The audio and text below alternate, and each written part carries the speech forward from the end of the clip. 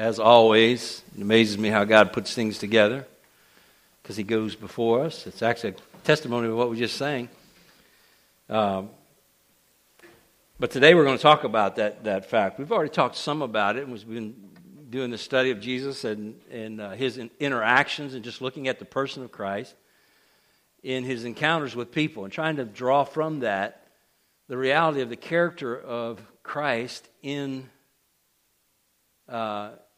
experience, not just in theory. You know, a lot of what we do, we study theology and doctrines, and we put those things in place, and then we try to make Jesus fit that, I think, at times.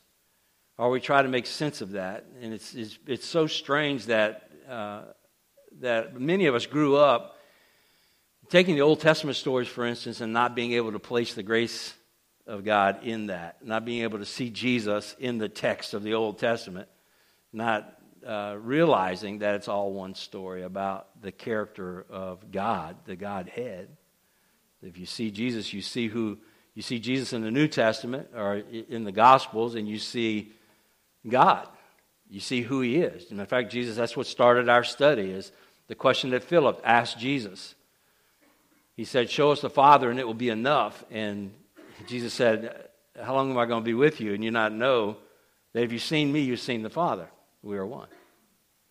And for us, the question is, how long are we going to be possessing, literally, the Holy Spirit? How long is the Holy Spirit going to live in us, in our hearts, and we not know that what we read about Jesus in the New Testament or in the Gospels is who the Holy Spirit is to us?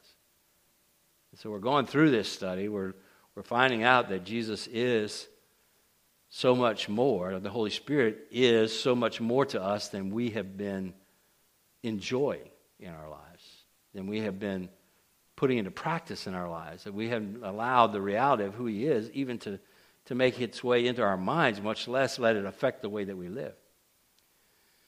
And so this truth of God going before us, you know, we've encountered that idea of Jesus going before us and having a plan for us. You know, we've already encountered Jesus doing that in a number of cases. One that was kind of surprising, if you'll remember, was when He sent the disciples out on across the lake and the storm came up. You know, we've seen that story, and we've talked about that story so much and who Jesus is in the story.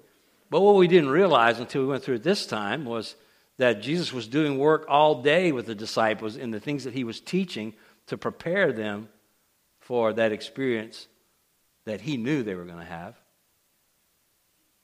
on the Sea of Galilee. He goes before us. There is a foreknowledge that comes with knowing God. Now, we don't know it all, but He knows it all. And if He lives in us, can't God prepare us? Can't God do work in us to let us embrace the fact that He knows what's coming? And in the case of the song that we just sang, it illustrates for us in tough times. We know that He goes before us, and He'll never leave us. Those two pieces of knowledge are so great for us to know intellectually, but until you go through the hard times, which I love the fact that Ashley was singing that because she went through some hard times here recently, and she and Levi. Levi had surgery this past week, emergency surgery, and they're in a condition that they didn't need that from man's perspective. But God was going ahead of them and is going ahead of them. And God already knows what He's going to do, not only in them, but through them, because of the influence that they have over other people who are watching them to see who is God really. And they're going to see God in their experience. I saw God in their experience. I watched what used to be a panicked young lady. Anytime any kind of trial came up, I watched her handle this trial with faith that God gave her through the past trials. I mean, I love that. I'm not lifting Ashley up. I'm just saying all of us have had those experiences. But I love that Ashley was singing that song because that's real life for her this week. And that's the point we're trying to make, is that God is more than just ideas for us to fill our brain with. The person of God and the character of God is not just something for us to talk about and philosophize about, and try and figure out. This is a person who not only existed in the time that the Gospels were lived in that time, the Gospels give us, but also that he's alive now and lives in us, and everything that Jesus was, the Holy Spirit is. God never changes. So let's hold on to that today. I want to tell you a story of what's going on in Ruston for two reasons. One, because it applies to what we're talking about here. And I believe the Lord wanted me to share that as a way of introduction to this message today. But also because I want you to know what's going on in Ruston. We prayed the other day for Nick and Hannah Bustamante, who are here, about the group that's meeting in their home. And that started because, let me just tell you what's happening, okay? God had a plan for a group of people in Ruston. Now, I don't claim to know yet what his total plan is for that group. But what I do know is that God had a plan. And this week, as I've been preparing this message, the thing that unfolded for me is that God is planning to reveal his glory in Ruston through a small group of people. Or large group, whatever he wants to do there, probably small. But there's a group of people that God intended before the foundations of the world to use to show his glory. And that group is up there. And so what happened is one couple comes to Pineville or to Alexandria and comes to church here and experiences here what they've been looking for in community in Ruston, have not been able to find. And so they went back with renewed passion to find this in Ruston, couldn't find it. Not that it doesn't exist there. God just intended that they not find it, apparently. They had one other couple they wanted to meet with that was kind of in the same boat. We met, and God began to work immediately. The next week, second couple brought another couple. And then it's just been one, and the connections have been incredible. So to give you kind of a picture of why I think this fits today's message, is that God intended to do something, and we are experiencing what God intended. This week, a friend of mine walked into Hidden Grounds Coffee Shop, and was telling us about her sister and brother-in-law who live in Ruston. I said, wait a minute, they live in Ruston? And I know them. They live in Ruston? He said, yeah. I said, well, we got a church. This kind of seems like it's starting to form there, at least a small group. And she said, yeah, my husband told me, and I told him about it. And I said, well, what does he do? Where does he work? And she said, he's a professor at Tech. Well, the guy that's hosting our group just happens to be a professor at Tech. And so I thought, no way. And I thought, what department? And they work in the same department. And I called the guy that's hosting the group. He already knew them, or knew him. All right, so y'all getting a little guess that God might have had something already planned over there? We've got 6 people out of the city of Ruston, or 4 people out of the city of Ruston that were meeting, 6 now, that are meeting in this home. And this connection happens in a coffee shop in Pineville, so that I could be aware. But wait, it's not over. So she said, well, they really need something because they've been looking for something. They're not really connecting where they are. And I said, she said they were connecting. They had a small group that they were meeting with, but 2 of the couples that they really connected with moved. And she said one of them just moved back from Shreveport. And when she said that, I thought, no way, because there's a new couple that just joined our group that moved from Shreveport. I said, what's their name? And she told me, and it was the couple. Her and this girl were best friends. And so I said, man, this is crazy. I said, she's in the group already and committed and loves it. And so I texted her, and she was flipping out, not because her friend was going to be able to be in this group, but because she said, God is so personal. She said, God is doing something up here. Man, and her testimony was just, she recognized that God had a plan that he's unfolding up there. Because none of us are touching this. I mean, I didn't know about that connection until they said something about it. We're not going to Facebook and looking at everybody's friends and saying, oh, they got this friend. They should invite them. It's just God putting the pieces together. Wouldn't it be great if God could build a church like that? Wouldn't it be great if we just got out of the way enough if we were just not determined to make something happen, if we could just get out of the way and God started putting people together in a congregation, it is great, isn't it? Because this is it. This is it. And it's happening in Ruston. You know, God brought you here. You're here because God put you here. You haven't been recruited to come and be a part of a church. You haven't been, you're not one of our numbers that we're trying to add to this congregation. You know, we're asking God to bring people to this congregation, and the connections here are just as phenomenal. But God does that. One of the characteristics that we can appreciate today and want to talk about today, and we're going to talk about it for the next 2 Sundays, but today we're going to talk specifically about the fact that Jesus reveals His glory in us. Or the Holy Spirit for us is revealing His glory in us. There's a process that unfolds in a story about Jesus coming in contact with a man who was blind from birth, and the questions that He answers and the way that He deals with this man reveals to us this beautiful truth. That God has a plan for each one of your lives, and it's a part of His, it's to be a part of accomplishing His plan. It's not a plan that He has just for you, that He wrote out for you, as if you were the interest or as you were the focus. It is His work on the earth, and Him that's the focus. It's us coming to know Him and to see Him and to experience His glory in our lives and to respond to that in such a way that it also reveals His glory to the watching world around us. You know, the watching world right now in Ruston is being able to experience the beauty of the glory of God. Now, there's never a better place, and we're certainly going to talk today about the hard times, the problems. There's never a better place for God to reveal His glory than where a man or woman is at their weakest, for a lot of reasons, which we'll talk about today.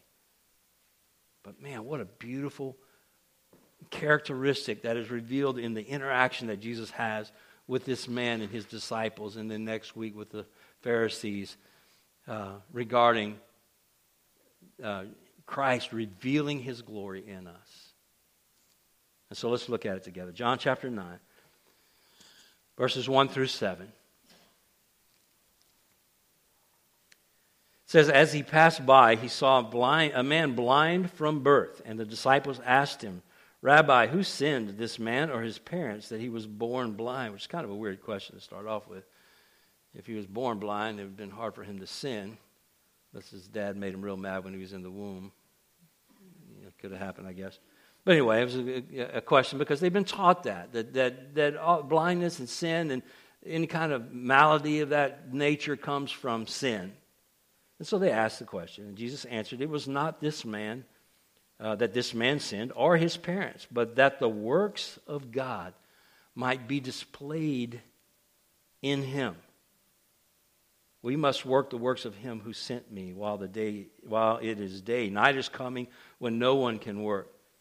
As long as I am in the world, I am the light of the world. Having said these things, He spit on the ground and made mud with the saliva. Then He anointed the man's eyes with the mud, and He said to him, go wash in the pool of Siloam, which means sent. So he went and washed and came back seeing. All right, let's break this down for a little bit. I hope you're ready to enjoy this message. Y'all ready? Say, oh yeah. All right, everybody alert and awake? All right, here we go. Very first phrase caught my attention this week. The scripture says, as He passed by. As He passed by. This speaks to me of when we're talking about the glory of God that's about to be revealed, this purpose that God had for this man from before he was born was that God's works might be displayed. He might display the glory of God in his life. The first thing that we need to recognize is that Jesus passed by. He passed by. Think of all the lives that were changed because Jesus passed by. Zacchaeus, for instance, who was a tax collector turned evangelist in a day. Jesus was passing by and sees Zacchaeus in a tree and tells him to come down, for he's going to his house today. And he goes to his house. Walking through town, passing by the tax collector's booth where Matthew is sitting, Levi, collecting taxes. And the fact that Jesus is passing by means his whole life is transformed, and he becomes a disciple of Christ. Peter, fishing, giving up fishing, washing his nets, and Jesus is passing by. And because Jesus is passing by, there's a great catch of fish that ultimately leads to him leaving his boats and following Jesus and becoming a fisher of men. Just because Jesus was passing by. We can't say enough about the fact that Jesus is present with us in the Holy Spirit. We have a privilege that the gospel stories don't express because the Holy Spirit had not yet come. We have Jesus with us, in us, always available to us. Today, this morning, right now, he is passing by. A.W. Tozer, in The Pursuit of God, speaks of the divine immanence of God in his book, which means the presence of God. And he describes it this way. He says, what now does the divine immanence mean in direct Christian experience? It means simply that God is here. Wherever we are, God is here. There is no place, there can be no place where he is not. 10 million intelligences standing at as many points in space and separated by incomprehensible distances, can each one say with equal truth, God is here. No point is nearer to God than any other point. It is exactly as near to God from any place as it is from any other place. No one is in mere distance any further from or any nearer to God than any other person is. These are truths believed by every instructed Christian, but it remains for us to think on them and pray on them until they begin to glow within us. God is present. He's passing by this morning, right now, if you will. He's passing by. He's in us. He's here. He's present. As he passed there, he is here today. Crowds flock to Jesus because when he passed by, the creator and sustainer of the world was passing by. The one who could help people make sense of life. The one who could help people discover their purpose in life was passing by. Those that were lost found the way passing by. So some of us are that. We're lost, and the way is here today. You've asked enough questions. Just know that he's here today. If you're lost either in sin, in darkness, whatever, you're lost in trying to find your way back to God, the one that's going to just give you the way is here today. A lot of you are asking questions, and there were times in Scripture where, and this is one of those times that questions are going to be answered, not so much this week as next week, although there's a question asked in this text today. But if you have questions about what is truth today, and certainly there's so much that is disguised as truth that you have access to and I have access to, that really, not only do we have access, but seems to be shoved down our throats from every direction and angle. Things that are described as truth but really aren't truth. What is truth? What we need to know is that just as in Scripture, today the Holy Spirit, because he lives in us, the truth is passing by. Some of us are just done. We're done with life. Some of us have come to the end of ourselves and we're hopeless. And there were certainly people like the Gadarene demoniac who are done with life, who are out away from everyone else, who are for all purposes dead. And Christ walks in on the scene, and because he's passing by, there's life that's offered. And some of us, most of us, have spent all of our lives in dead religion. We've been spinning our wheels trying to be good enough to do something, to find some life that gives us something to live for every day, a purpose.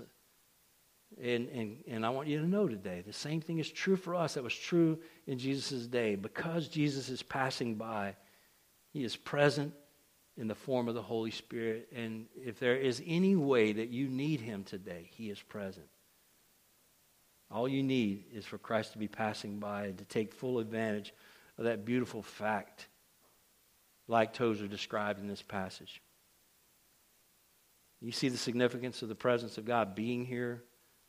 I mean, I'm not good at expressing emotionally what I'm feeling, but I'm telling you, man, I'm feeling this morning. The fact that Christ is here with us and everything that is needed for the glory of God to be revealed in us and through us is present with us today, ready to guide us into those acts.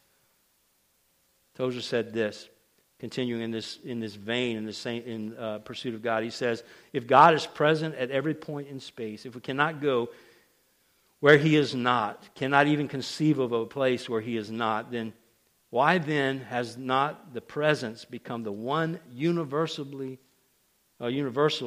celebrated fact of the world? The patriarch Jacob in the waste-howling wilderness gave the answer to that question. He saw a vision of God and never been for one small division of a moment outside the circle. He saw a vision of God and cried out in wonder, surely the Lord is in this place, and I knew it not. Jacob had never been for one small division of a moment outside the circle of that all-pervading presence, but he knew it not. That was his trouble, and it is ours. Men do not know that God is here. What a difference it would make if they knew. The presence and the manifestation of the presence are not the same. There can be the one without the other. God is here when we are wholly unaware of it. He is manifest only when and as we are aware of His presence. On our part, there must be surrender to the Spirit of God, for His work it is to show us the Father and the Son. If we cooperate with Him in loving obedience, God will manifest Himself to us, and that manifestation will be the difference between a nominal Christian life and a life radiant with the light of His face. So the first thing I believe the Lord wants us to know this morning is that He's present. And He's willing to be discovered by us. And He's willing to discover us. His Holy Spirit discovers Himself in us. As a matter of fact, Jesus doesn't wait for this blind man to discover Him. I love this. And he was blind. That's not by accident that in this story it's a blind man. And Jesus doesn't wait for him. He doesn't ever see Jesus passing by. This man had nothing to offer Jesus in the way of effort to initiate an encounter and experience with Him. And the Scripture says that as he was passing by, Jesus saw him. We need to not only recognize that Jesus is passing by this morning, but that He sees us. He sees you where you are, especially when we realize that we have nothing innate in our being to offer Him, or to discover Him, or to see Him. Unless He takes the initiative, we are lost. Unless He takes the initiative, we certainly will never discover His glory being demonstrated in us. He will not be able to reveal His glory in us if it's dependent upon us. And until we get to that point of that realization, I think we're not going to experience God. How much clearer can this message be? Jesus doesn't ever need our input. Jesus doesn't need your ideas in order to reveal His glory to the watching world. He doesn't need you to agree with the doctrines of some denomination. He doesn't need you to be theologically sound according to somebody else's standards. He doesn't need you to do anything to reveal His glory. One of the most attractive things to me about the character of God is that He not only sees us in our weak state, but the weaker that we are, it seems, the more He chooses to use us. The more He notices us, because His glory is revealed more effectively through the weaknesses of man. Paul talks about that. He says, I rejoice in that I'm weak, because where I'm weak, He is strong. Does that make sense to everybody here today? Here's a man who cannot even see God passing by, but Jesus sees him. He sees him in his weakest state. And He doesn't say, oh, poor beggar. He doesn't say, oh, poor sinner. He doesn't say, I'll never be able to use that guy. He sees him and says, that's the one I've been looking for. Just like Zacchaeus, just like Matthew, just like Peter, those who, for all purposes, everyone would have given up on in the church. Jesus looks down and says, I'll take that one. That's the one I can use.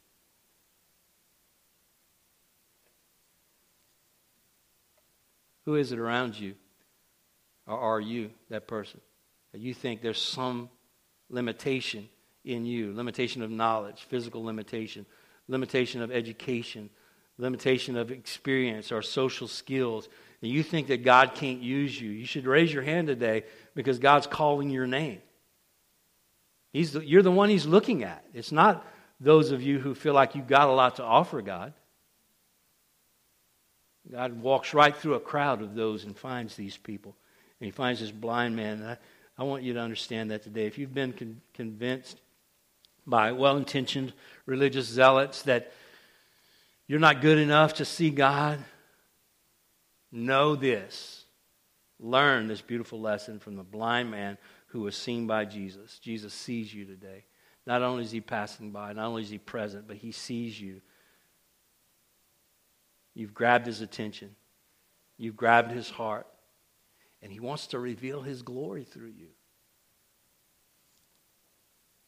Jesus also revealed the faulty beliefs of the disciples who spoke the truth. And He spoke the truth to them. Look at it again in verses 2 and 3. And Jesus and His disciples asked Him, Rabbi, who sinned, this man or his parents, that he was born blind? Jesus answered, it was not this man who sinned or his parents, but that the works of God might be displayed in him. This is the big setup. Okay, what we're seeing right now in this story is what God does when He's revealing His glory. I've seen it more than once, so have you. It's the big setup. It's God giving you, speaking something that He's about to do so that you start watching for it. I got to tell you guys, he's grabbed my attention regarding this thing in Ruston. He's got my attention. My eyes are wide open, and the people that are in this small group are also keeping their eyes open. They're not out there telling everybody, hey, we got this cool church that's getting started, you should come. It's totally different. Matter of fact, there was a little bit of that at the beginning, and bless her heart, one of our people got hurt by it. But how cool is it when God's putting it together and God begins to say, I'm doing something here. And you don't know what yet. You just know He's doing something. And there's a sense of expectancy, that this not expectation in a specific way, but expectancy that says, man, God is doing something. He's about to reveal Himself in some incredible way. And that's what He does here. He tells these disciples, when Jesus, He says, it's that the works might be displayed in Him. Well, they're looking around. They see a man blind begging, and it doesn't seem like there's any work being done. So what do you think they're thinking when God said, the work of my Father is about to be displayed in Him? What do you think they're thinking? I can tell you what they're thinking. All right, this is going to be good. It's the big setup, and God does that for us. All right, I shared the story of Ashley and Levi this week. You know, when we can begin to think of and look at that a circumstance that enters into our life that seems to be difficult and hard and troublesome, if we can begin to remember, if we first of all remember that the God of the universe is with us, passing by, that He's looking at us, coming to us, and if it weakens us in any way or makes us look weak in any way, or it seems impossible that anything can come out of it, that God is looking at that situation and He's saying, hang on. We talked about this morning in our group. I finally have learned to embrace those moments when life seems to be difficult and say to God, literally in my prayers, it's hard to do initially, but you get used to it and you start loving it, is praying and asking God, keep me in this situation until you finish this work in me. Do whatever, reveal your glory in me and to others in any way that you want to, and I don't want this situation gone until you want it gone. This sickness, this financial difficulty, this tragedy, just keep it in my life. Don't take it away until you're done working in me. Man, when we start getting a perspective that when God is present and He sees us where we are and we're weak, that's a great opportunity for God to speak into our life and say, I got it. I can't tell you how many times Talitha and I and our kids have faced some traumatic experience in our life, and we've gone to God and God has said, I got it. Literally, specifically. Where do we want to go whenever trials like that come? We don't want to go have a quiet time. We don't want to go sit down with God and read the Bible and pray. We just want to cry out like our kids do and say, I want. Not go to God and say, God, what do you want from me? What are you doing in my life? I want your glory to be revealed here. God, do something in me. Whatever it is you're doing here, I know you're at work. I am not alone. You're going before me, and because you're before me, I know something is going on here, and I want that to happen. Can we go to God and ask Him that? If you make a habit of doing that rather than running, but abiding in Christ in the middle of crisis, then what you're going to find is He will speak to that. Sometimes He will tell you, you know, I'm not ready to take this out of your life. I remember when I got fired and I was sitting on the porch of my house and praying and reading a lot because I had a lot of time, that God said, I want you to stay. I want you to continue to rest and not take a job yet. I'll provide for you in this time. And He did, more in tremendous ways, provided for us. And I rested for 9 months before I was hired by another church.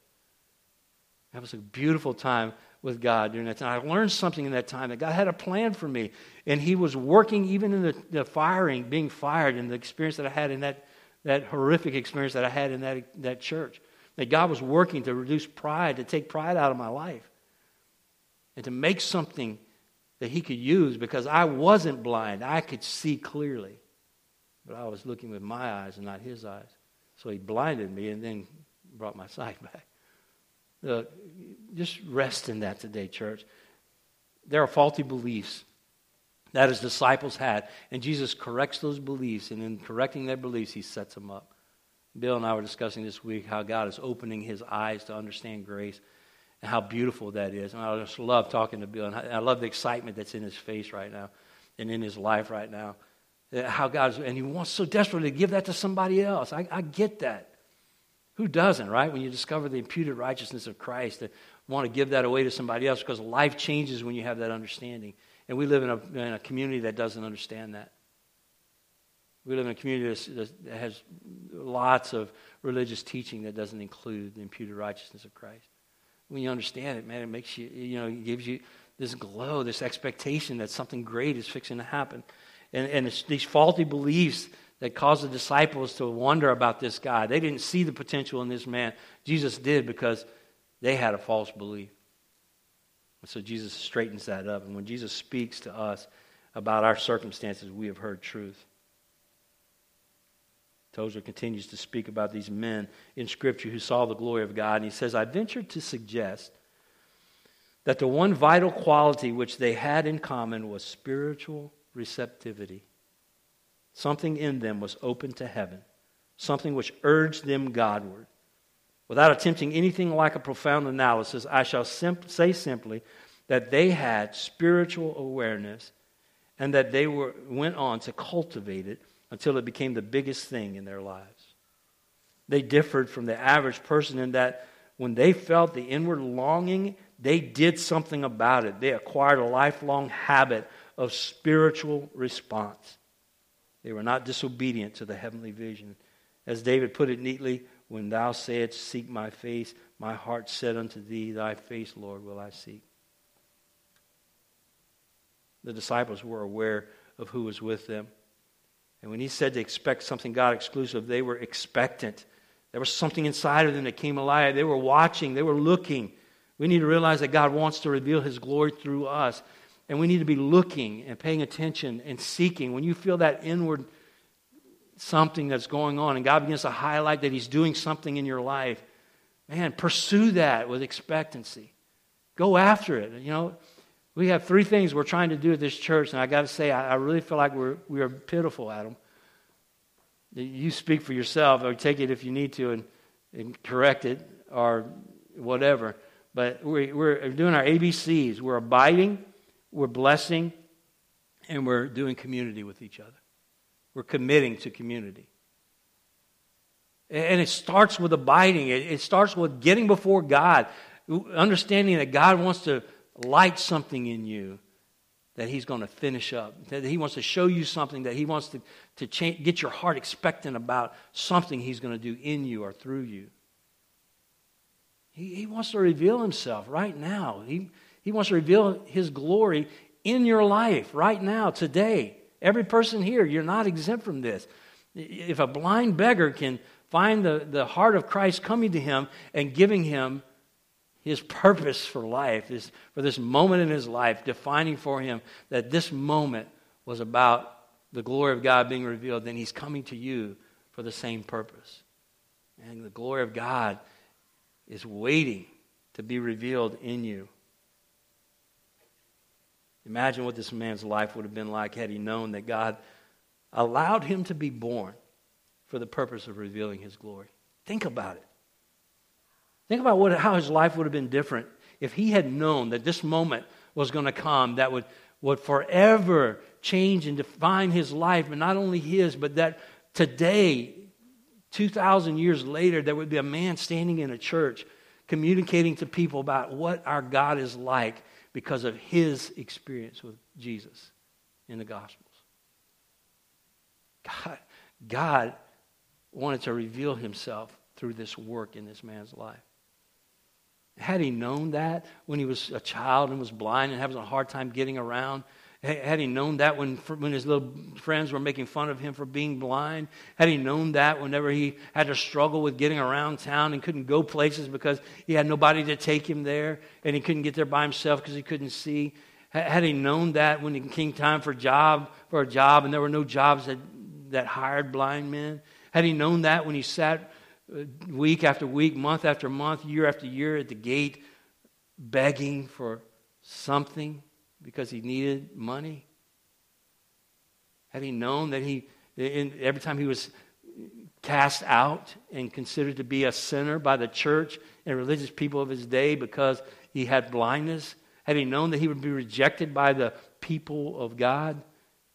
Had he known that in the midst of all of that God had a purpose for his life and that God was going to reveal his glory through him and not through those who rejected him? That God would come to him and in this moment would shine through him in a way that would affect believers for eternity. It would cause us to love God more. Man, he could have made it. He could have embraced those moments. He could have laughed back at those kids who laughed at him. He could have told those religious leaders a thing or two about truth. He could have trusted in the fact that he was going to be provided for financially. All those things because God has a plan for my life. Man, y'all with me? Wake up. Okay, this is going to be good. God has a plan for your life. He wants to reveal himself through you. He absolutely, without a doubt, wants you to know that today.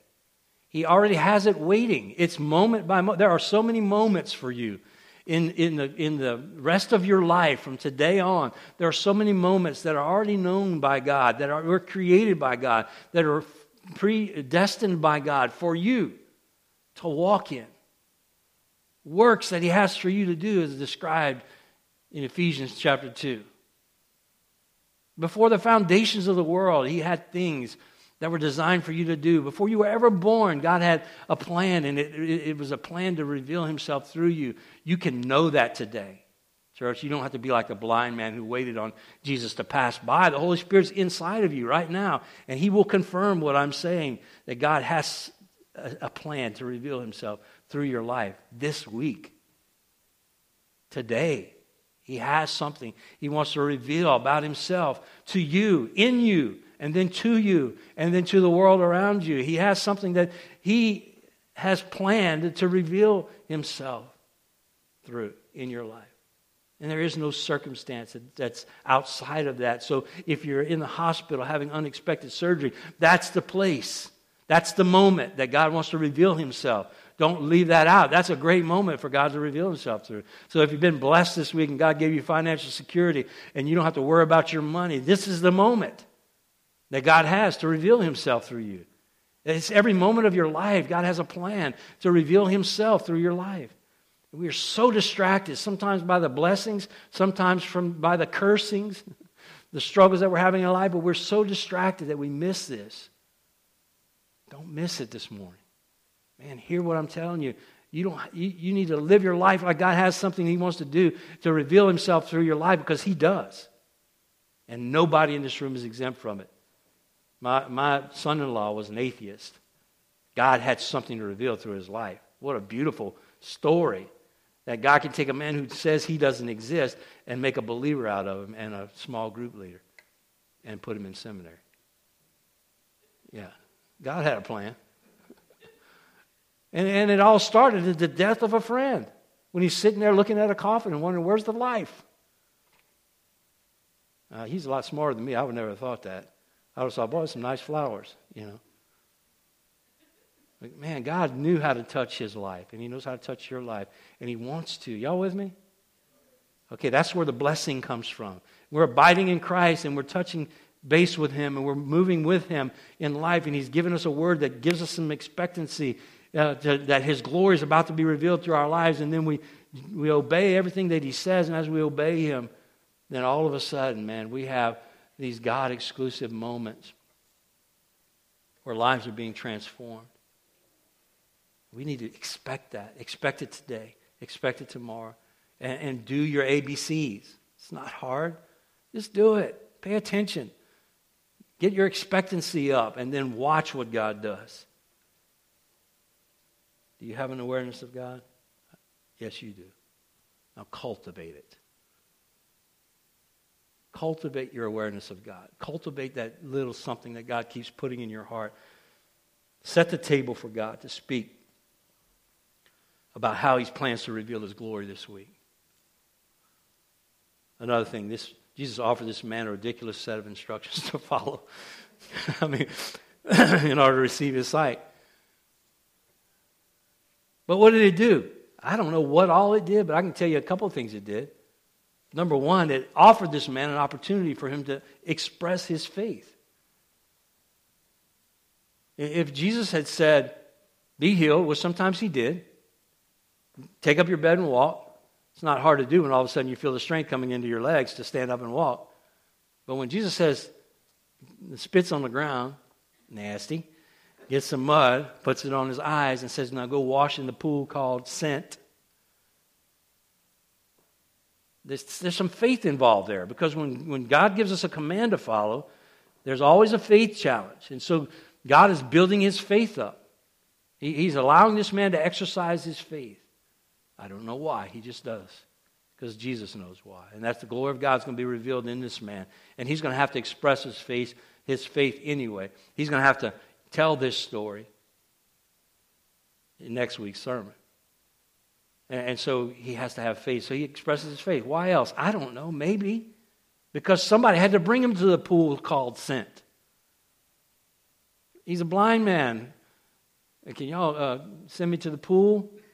You guys take me to the pool. Which way is the pool? So somebody took him to the pool called Sent. Guess what happened when he washed his eyes? You think they weren't interested? This man told me to go wash this mud off my eyes. He spat in the mud and put it on my face. Gross. Can y'all please take me to the pool? They take him to the pool. He told me I would be able to see. How many people do you think finally made their way? I got the picture of the crowd probably grew as they went through town. Where y'all going? Taking this blind man to the pool. The guy said he'd see if he'd wash this mud out of his eyes. What? Crowds gathering. I know somebody had to bring him to the pool. I think it's more than speculation. And he washes his eyes and people immediately see the glory of God. Immediately they see the glory of God in this man's life. What God planned for him, what Jesus said would happen, happened. The glory of God is being revealed through the work immediately. And for some of us, God gives us, I found in my life, he always gives me ridiculous instructions. Right? This is one of them. I'll never forget the day that I drove up on my motorcycle after resisting for 3 days what God was telling me to do. Some of you don't know this story, but I was in my quiet time. I live in Pineville, so I don't drive over here very much, especially when we didn't have a building. But I felt like God was saying it's time for this after our first year of meeting, and our core group time was about over, and there was people wanting to join our church. We didn't have any place to put them. We only had 50 chairs and space for 50 chairs, barely, in the office space. And it was time. God was ready to grow us. And I'm saying, okay, God, where do you want us to go? And so as I'm praying about that one morning, God brought this church to my mind. But I had already seen this building. And when I passed by, there was a sign out that said something about the Sunday service. Even though it looked a little run down, there was a sign outside that said there's something going on here. So, this building was not available. And so I just kind of said, okay, Lord, just keep showing me what you want. Next day, he brought the building back to my mind again. So I got up on the internet, and I thought, well, maybe God wants us to share this space until we build our space over there. So what kind of church is it? I Google Earth to the street out there, turned it, looked at the sign, Church of God. So I looked up Church of God. What do they believe? I wanted to make sure we didn't want any contradiction in beliefs. And there was one that was kind of close, different versions of it. All right. I didn't do anything that day. Next morning, I forgot what I read, but I read something that was God like, you better obey what I'm telling you to do. All right. Sorry. So I get on my motorcycle and I drive over here to come and see if I could find a pastor to talk to see if they would share this building. And when I got where I could see the property, there's a sign that said for sale. It just got put up. That's crazy. Now, I'm telling you, that is Jesus spitting in the mud, putting it on my eyes 3 times and telling me to go wash at the pool. And then when I had called about it, it was $660,000 for this place. And we had already done our budget, and we said God told us to do the budget this way, right? Which is what we do. We pray, we ask God, what do you want our budget to be? How much do you want us to spend? And then we as a church had just voted on our budget. And there was $1,100 in the budget for us to spend on a building. And we just said, God said this. Now we're not, we get it wrong sometimes. But man, I just didn't want to come back to the church and say we missed this. It was $1,100 a month. And so I did the numbers on $660,000. It wasn't $1,100. It was a lot more. A lot more. So, all right, so God, what are you doing? I know you brought me to this building. I know it's $660,000. Long story short, through a series of events, they came down to $290,000, which was still about $2,500 a month. We went to the bank to talk about money, and because we had property already and because of the property that was here and the value of this property and how much we were getting it for, they were willing to give us a year loan paying interest only. Anybody want to guess how much that was? $1,100. I thought I was stupid through that whole time period. But I knew God was speaking, and he kept saying the same stuff. $1,100 was our note for the first year that we were here. And then we got in this place, and Matt is not here to qualify. I don't know what our note is now, but it's less than $1,100, and we're buying it now. We're not paying interest because that property over there that sold for $145,000 paid for half of the building, and our note is somewhere around that or less. God wants to show his glory. Guys, he wants to show his glory. That is not us being good enough to impress God. We are nobodies. We're nothing. We're not even on the radar for this town. People don't know anything about us unless they know you. We're not on the radar. We're not spiritual people by the secular term. We're not the religious folk in this town that everybody's looking up to and saying, what are y'all doing, man? We want to be like y'all. We're the one that nobody wants to be like. But I promise you, God has a plan. And here's what I want to say to you today, and I want us to get it clear. Y'all ready? Don't miss. I know I'm a little long. I'm about to close. But we need to hear this. God is not going to do stuff through this church because we're doing stuff, big things in the community. The church is you. When you abide, you bless, and you do community, God's going to do what he can do. That's where it's going to happen.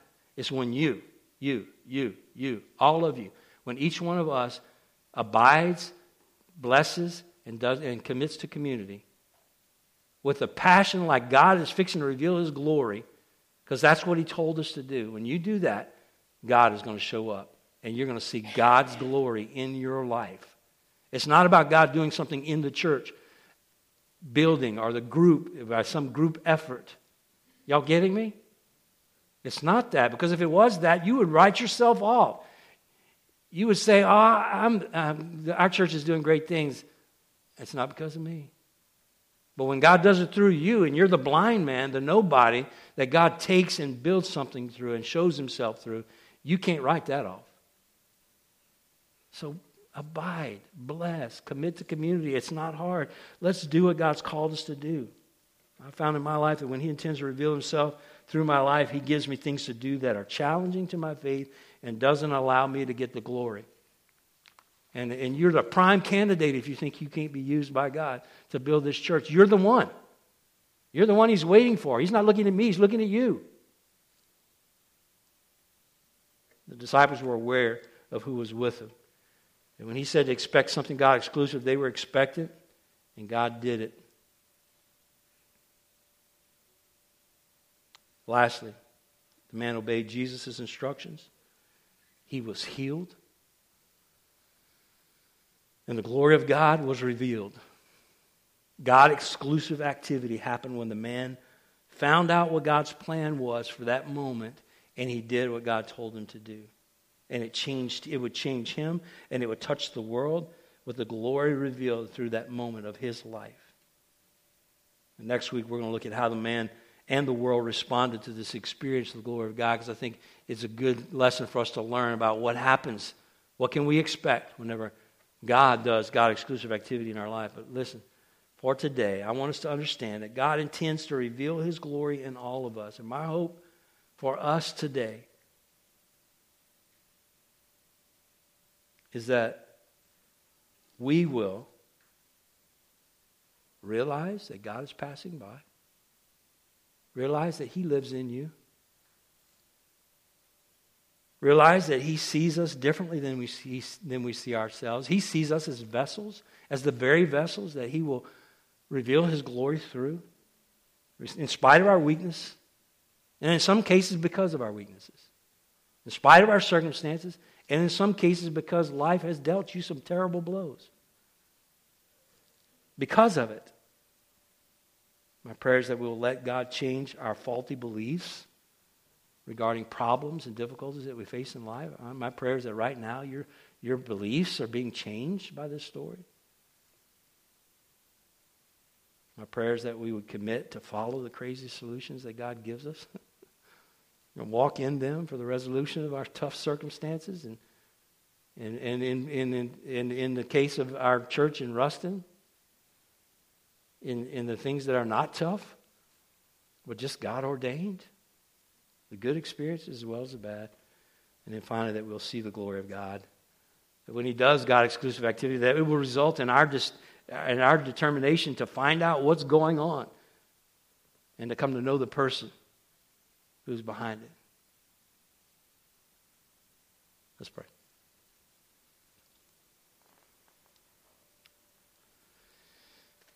Lord, I know that I'm not the only one that wants this. I know that You want it. And I know that our people want it. And so, God, don't let this message be left here in the sanctuary. Father, don't let us be guilty of one more sermon and one more reminder to do our ABCs. But God, put in us the heart desire and the ability to see with Your eyes. Paul prayed so much, God, that the eyes of our understanding would be opened. That we can recognize, God, that You are available to reveal Your glory through us. And to recognize that You see us, and You see us in our weakness, and You say that the weaker vessels are the best prepared to be used to reveal Your glory. Take our excuses away today. Fix our faulty beliefs. Speak truth to us. Set us up, God. Get our hearts expectant. Go ahead and give us the ridiculous set of instructions that You want to give us to follow. Awaken our faith by letting us face that challenge. Let us step out in blind obedience, doing what this world around us and this community would consider to be craziness. But Father, that Your glory might be revealed. And Father, as we obey, I pray for healing, God, that comes from knowing who You are. I pray that Your glory would be revealed in us. That God exclusive activity would go on in the lives of people who are part of a church called The Gathering Place, in a community that desperately needs moments where they see the glory of God outside of our own work, in our own efforts, in our own knowledge, in our own ways of thinking and philosophies and theologies. God, show yourself. Help us by what we experience with you to make sense of what your word means and to give that away to people in this community. We want to be about that task, God. We thank you for the call to be that in this community.